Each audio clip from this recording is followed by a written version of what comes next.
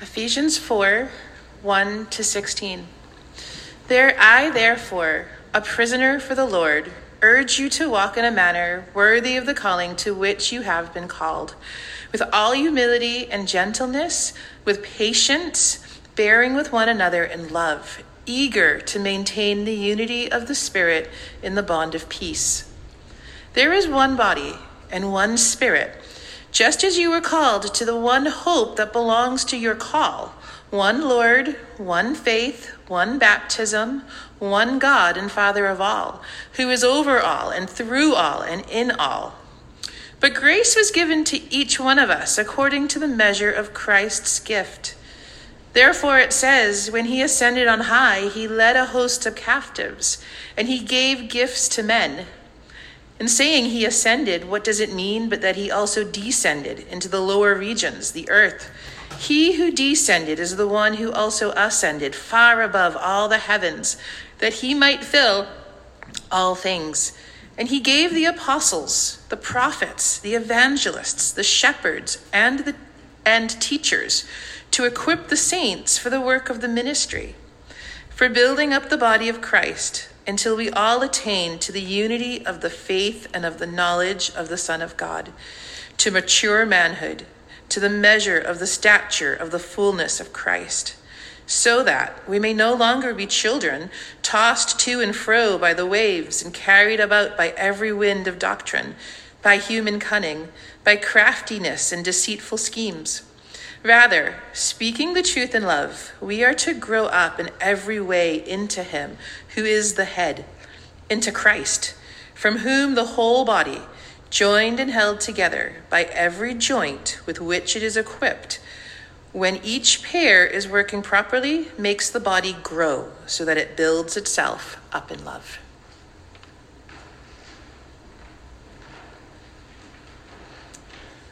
Amen. So we're continuing on in Ephesians. We've been doing that since the beginning of the year. So if you've been here the last several weeks, you know that's where we've been, and that's where we're marching through until Easter Sunday. Today we come to Ephesians 4, and we finally get to hit a topic that we've really been talking about the whole time. We just haven't actually addressed it directly, and the topic is unity. Unity. So we've talked in a number of ways over the last several weeks about how through the gospel, the playing field has been leveled.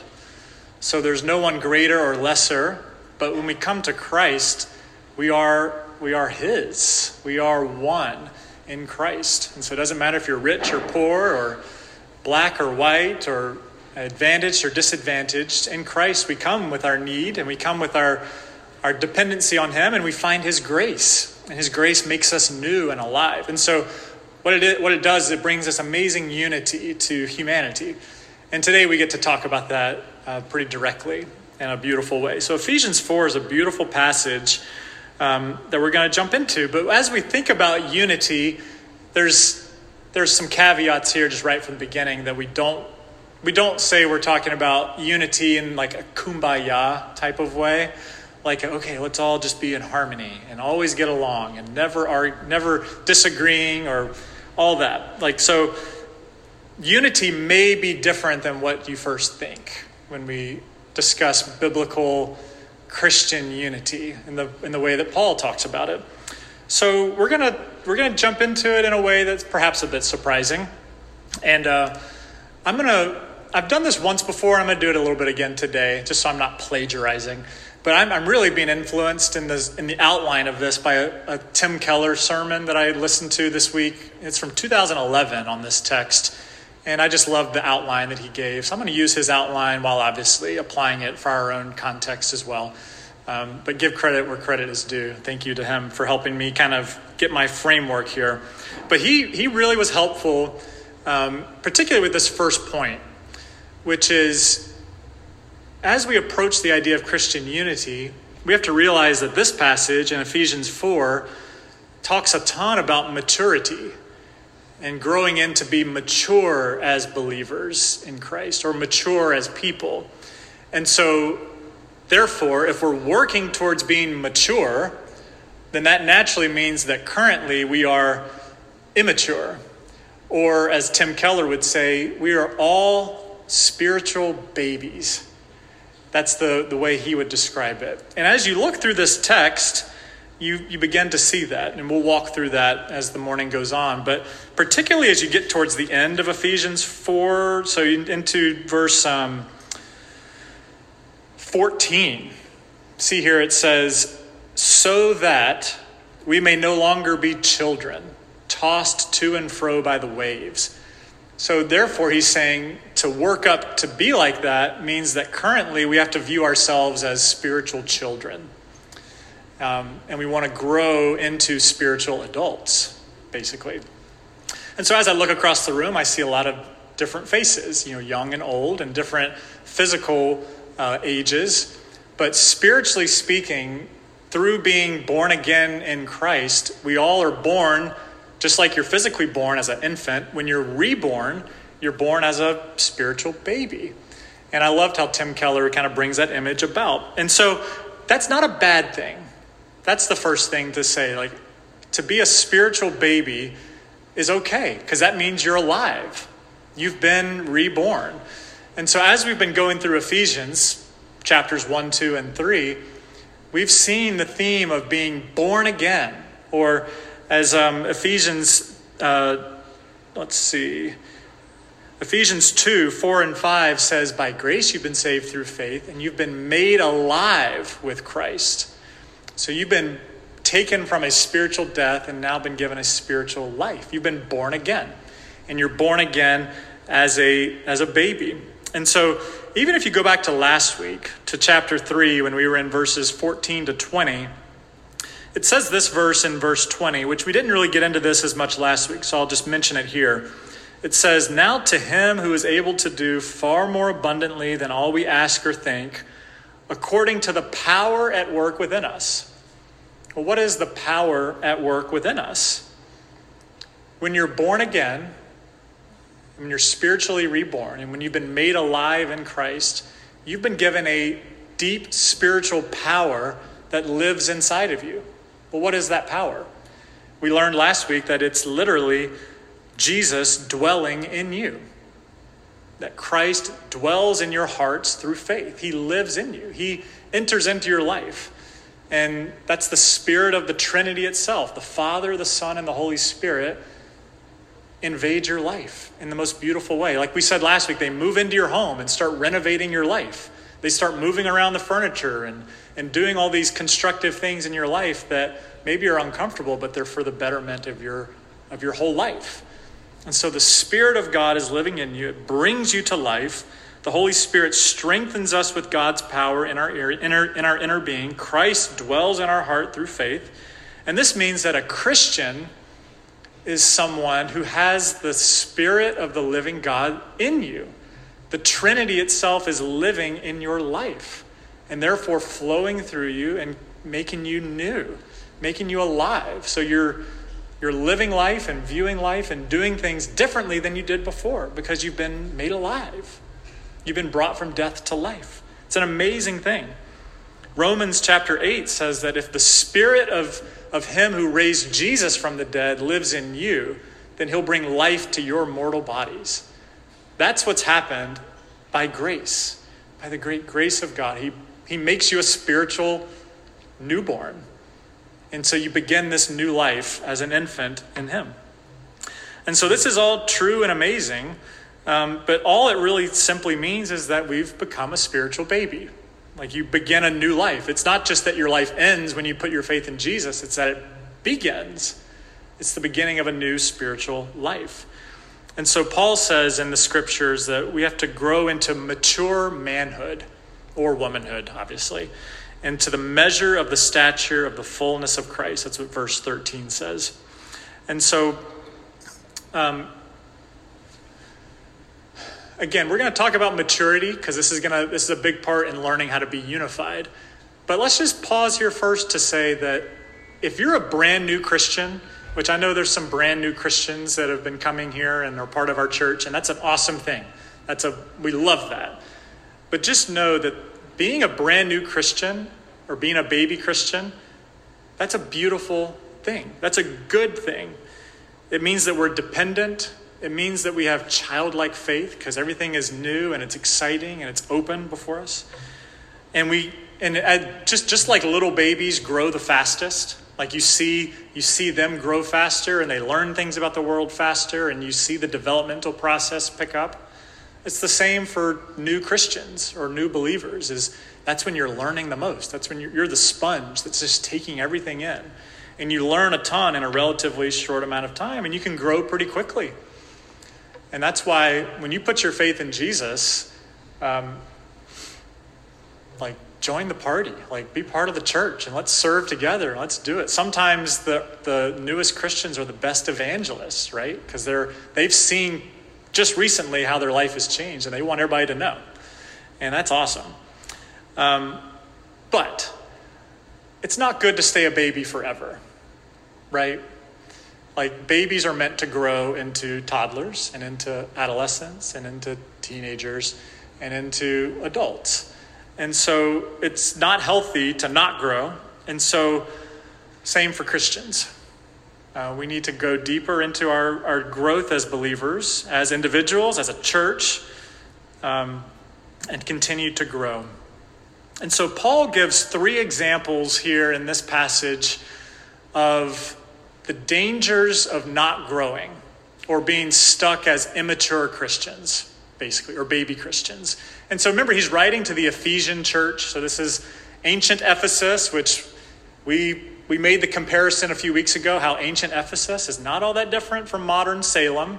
People were involved in witchcraft and idolatry and the magic arts. And remember, a bunch of people came and burned their books in the middle of the city. So they were born again. They're putting away their past stuff. But now Paul's like, let's grow.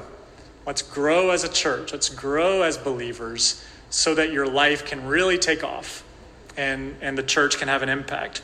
So here are 3 examples of spiritual immaturity that Paul says the church needs to learn to grow out of. Number 1, before I get into the number 1, let me just show this. So it says, so we may no longer be children, verse 14. Again, that's where we're building off of.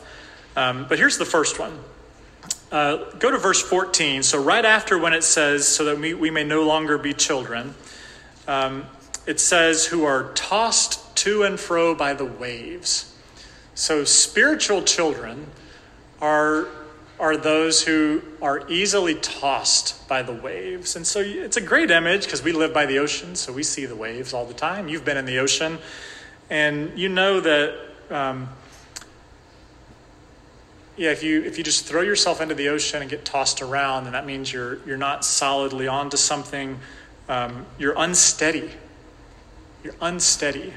So to be tossed easily by the waves of the world, metaphorically, means that you're unsteady, meaning that you bounce from one thing to the next. You're not firmly entrenched in something. You're not necessarily committed to something or seeing it through to the end.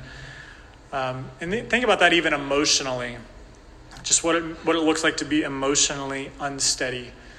It means that maybe if someone gives you feedback or criticism or tries to teach you something, you may or may not latch on to it. You kind of bounce from one thing to the next, just like a wave would come and easily knock you over. And again, if you're a baby and you're in the ocean, you're tossed by the waves pretty easily because you're small and your legs are not that strong.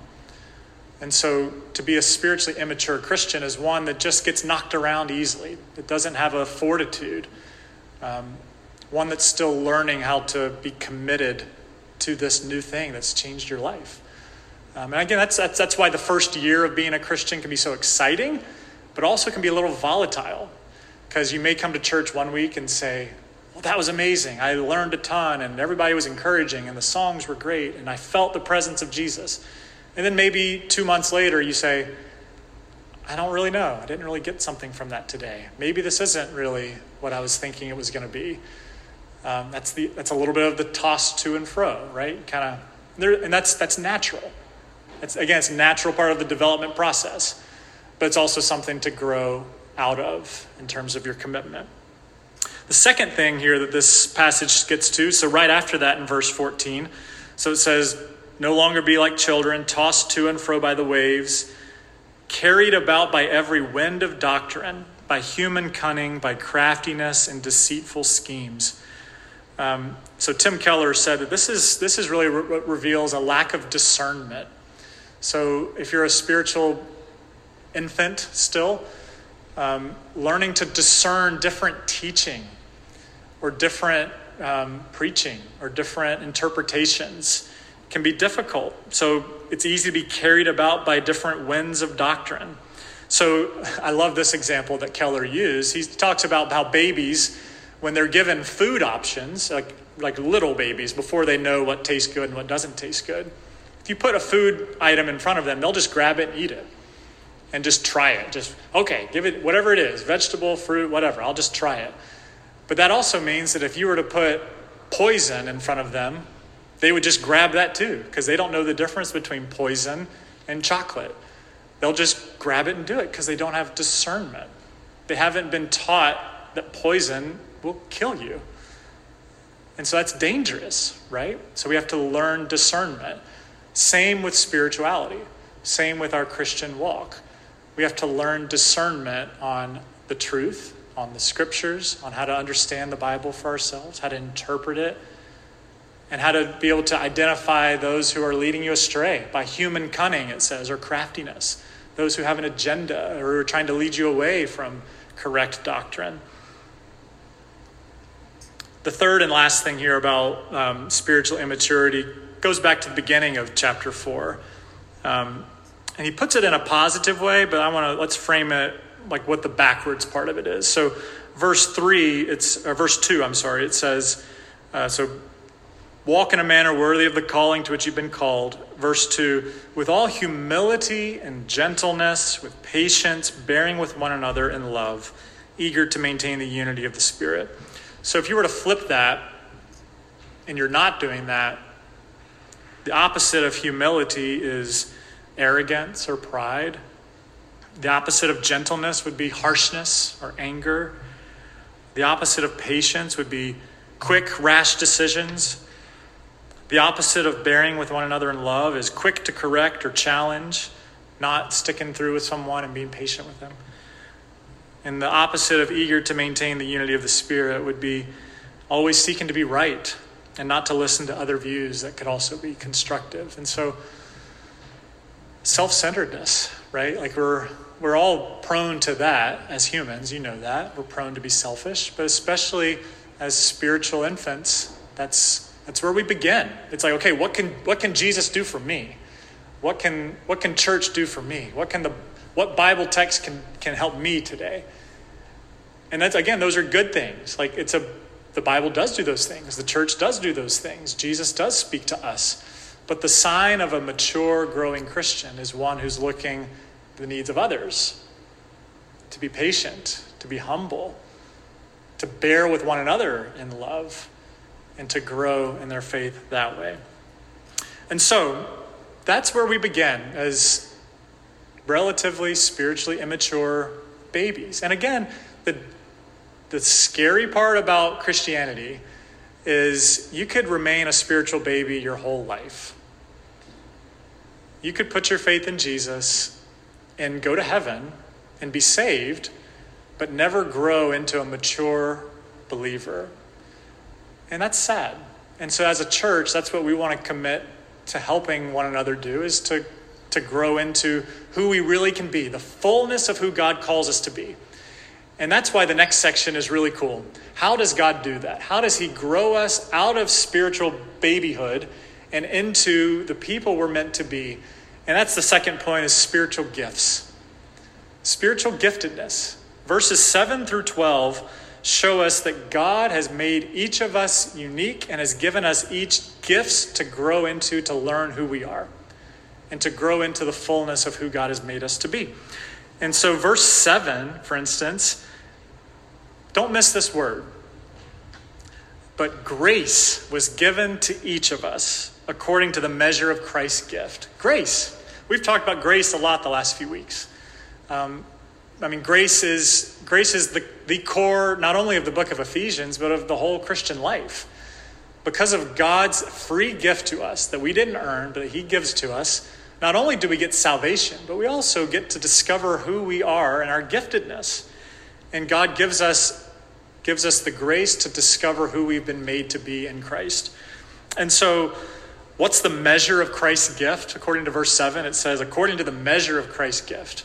What's the measure of Christ's gift? Well, we answered that last week, right? The immeasurable greatness of God's love for us. That the measure of Christ's gifts is that it's immeasurable. How wide and how long and how deep is the love of Christ for us.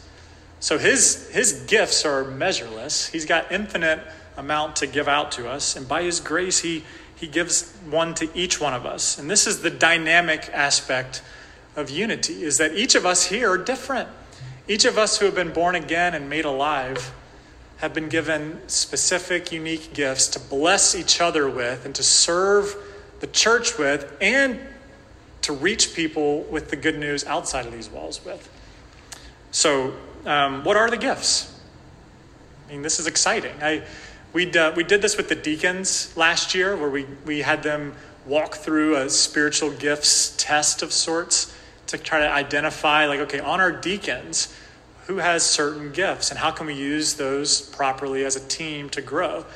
And we'd love to help you all figure that out as well. But there's really two places in the Bible that clearly show different spiritual gifts in a list form. One is Romans 12, and one is 1 Corinthians 12. And both of those talk about the different varieties of the gifts of the Spirit that are given to believers. And talks about how we're one body, but we're different members, and each of us have been given different gifts. So Romans 12 talks about things like having gifts that differ according to the grace given to us. Let us use them. If prophecy, use in proportion to our faith. If service, then in serving. If one teaches, then in his teaching. If one exhorts, in his exhortation. If one contributes, in generosity. If one leads, with zeal. If one who does acts of mercy, with cheerfulness. So those are some of those examples there. And then 1 Corinthians 12 talks about different gifts as well. It talks about gifts of healing, the works of miracles, prophecy, the ability to distinguish between the spirits, various kinds of tongues to interpret. All are empowered by the same Spirit, who apportions to each one individually as he wills. And so we would love, we don't have time today to go through all those different gifts and have you discover that in the live here and now. But we'd love to help you discern that if you've never done that before. Like, who has God made me to be? And how can we fan into flame the gifts that God has given you? And then see how God can bring those out in a beautiful way. But what this passage, Ephesians 4, really focuses on is particular gifts that are used to equip others. So equipping gifts. And he talks about in verses 11 and 12, 5 different types of roles of people who have a gift, but a particular gift to use to help grow others, to grow in their faith and to mature. And so he talks about apostles, prophets, evangelists, shepherds, and teachers. And so just in short, apostles are those who are sent out to start new ministries or to go plant churches or to go initiate a new ministry. So that's like Paul. That's why we call him the Apostle Paul. He's the sent out one who went from town to town establishing new ministries. And then we have prophets, these are folks that are those who call out truth in the public square, in the forums of our world, those who speak to the truth of God and call it out publicly. Or evangelists. These are those who just have a fire in them to tell other people about Jesus all the time and do it naturally and share the good news.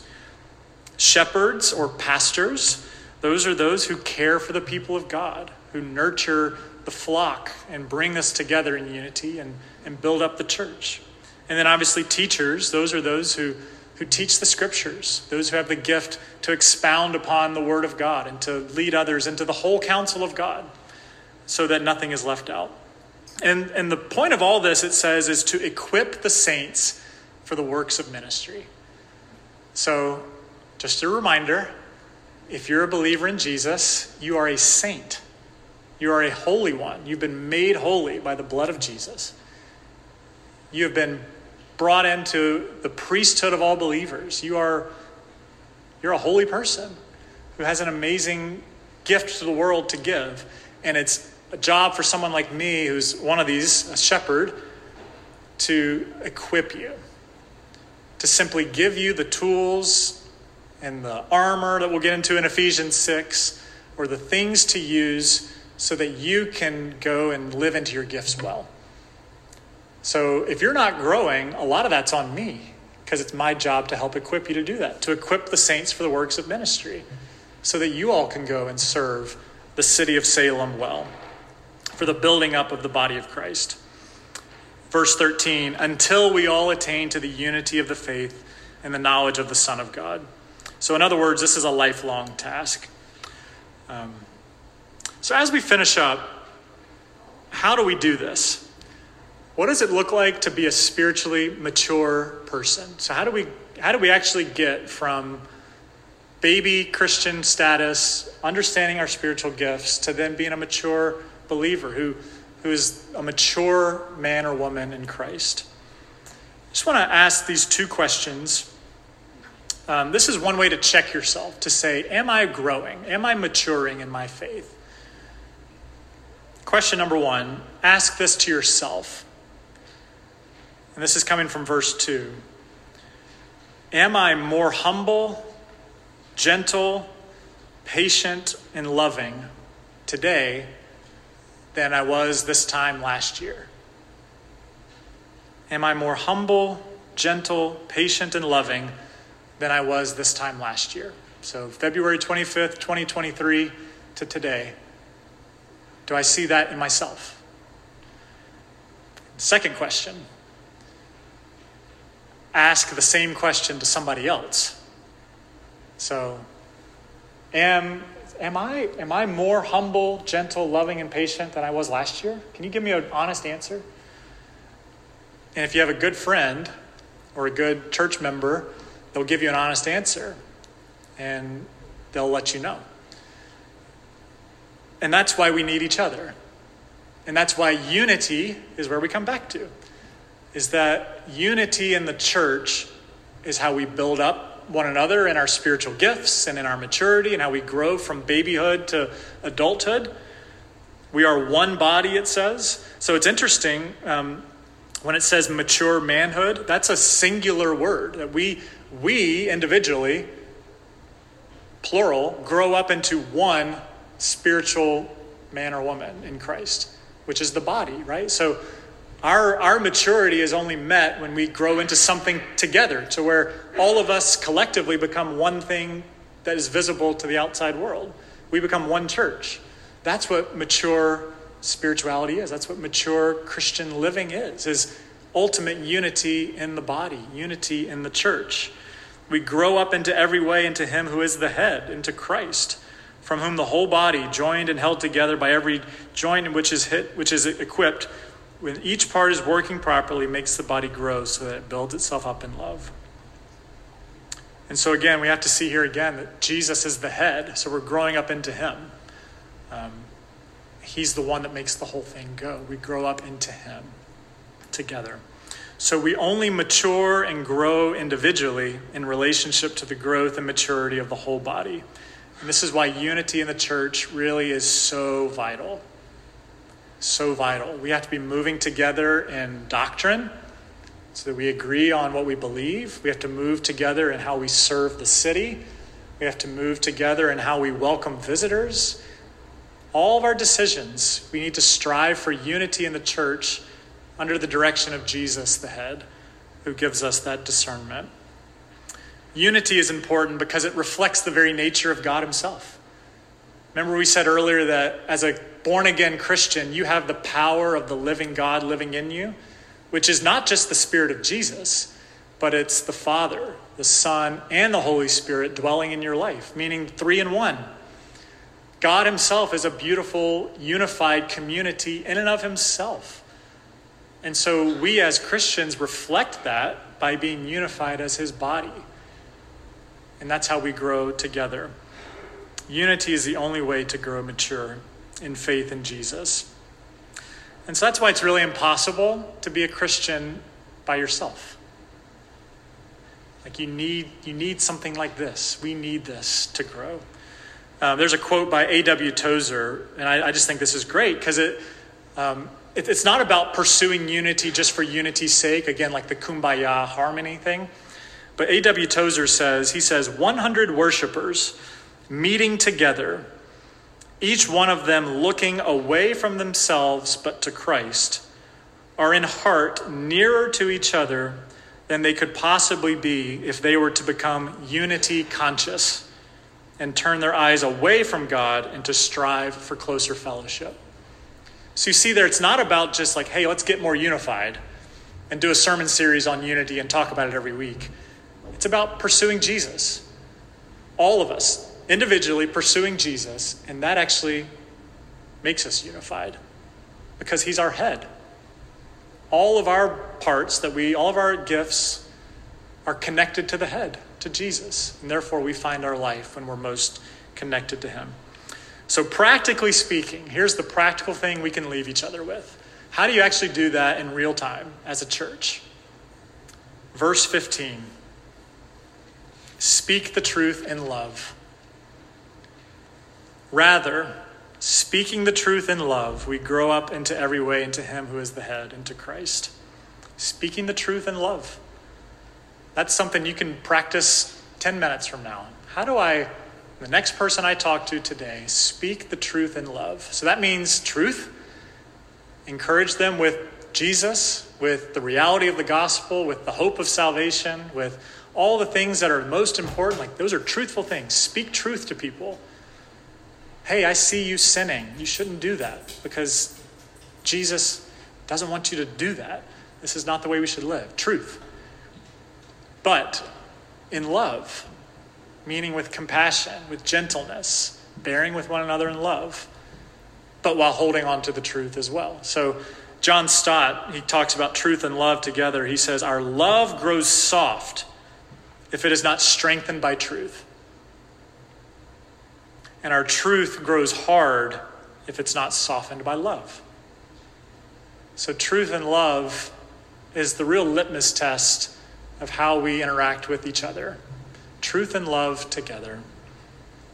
So for loving this city, for Salem, the place that we walk out of these doors into, I just think it's really important that the people of this city, just like in Ephesus, will only see Jesus as attractive and compelling if they see a church that's unified and that speaks the truth in love to one another. And that's why Paul was saying this to the Ephesians, because he's like, guys, these people outside in Ephesus, they're worshiping Artemis and these other idols, and they're into all these things.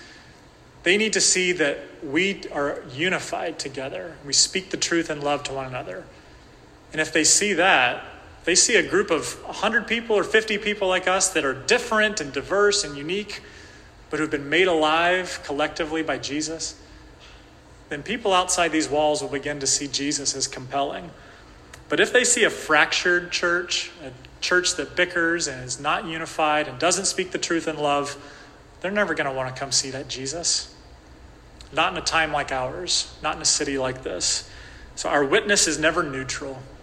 And that's why Jesus in John 17 prays for the unity of the church. He says, I pray that you'll be one so that those outside of here will know who God is. So that's my prayer. That's my prayer for us, my prayer for you. And as we go into the next couple of weeks into the deeper aspects of Ephesians, we'll just continue to encourage one another with these texts. Speak the truth in love. That's where we'll finish for today. Let me close us in a word of prayer, and then we'll stand and sing a final hymn together. Gracious God, thank you for making us dynamic in the sense of we're all different. We all have different gifts, but you make the possibility for an extravagant unity that is so compelling to a divided world. So God, I pray for this church that you will make us into that image for the city of Salem, that folks would see this church and see a unified church that loves you, that's saved by grace, that sacrifices our lives so that others may come to know you. So God, as we finish our service today, will you be glorified in our midst. And will you make us into the church you want us to be? In Jesus' name we pray. Amen.